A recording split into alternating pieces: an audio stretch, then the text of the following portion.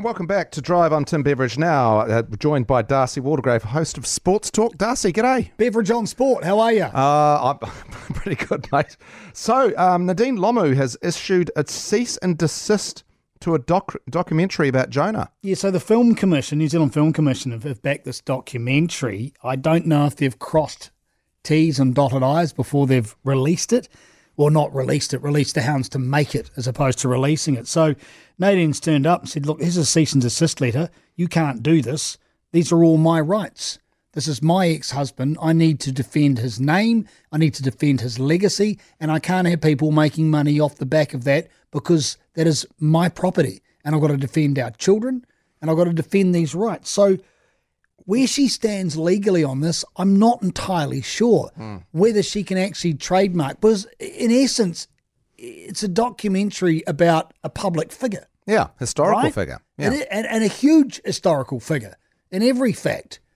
And people will want to buy in. So whether the New Zealand Film Commission are putting money and backing this, whether they can actually pull profit out of this is another question. Well, I imagine if they were to sell T-shirts with his name on it saying, check out our documentary, the Jonah Lomu documentary T-shirt, she'd probably have a chance, but I think she's dreaming, to be honest. Well, she's trademarked it. She's got the intellectual property, and I suppose with this, it's a test case more than anything, isn't it? It's like, okay, you can't do this, and I'm going to go to court, and we'll see what happens. Yeah, because it would be an extraordinarily popular documentary. Is she threatening the lawyers, or is she just She's just saying, issued a letter at this stage saying, look, please don't do this. And I'm amazed that New Zealand Film Commission, because they're normally quite thorough, didn't go along to Nadine and listen and say, hey, we're doing this. Where do we sit? Where do we stand on this? What do you think? You'd think they would alert her to the process. Or maybe they know there's nothing you can do, so we're going to do it anyway. But well, there's no point asking her if you're going to ignore her saying no as well. So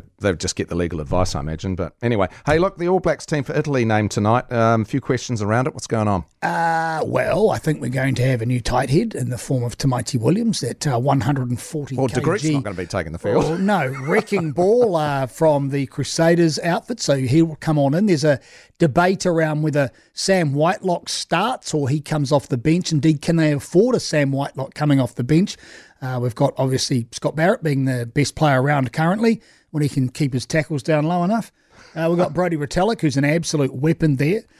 We look to fullback. Is Beauden Barrett fully fit? Do they end up slotting Will Jordan into fullback? So there are questions around the makeup of the side, and they'll be answered, I believe, around 11:30 tonight. That team should come in. Are they talking it up as a must-win match? In essence, it is. But Italy fancy their chances to put up a bit of a fight? If we lose to Italy, I think that Eddie Jones is off the hook and no one's going to be bothering him anymore.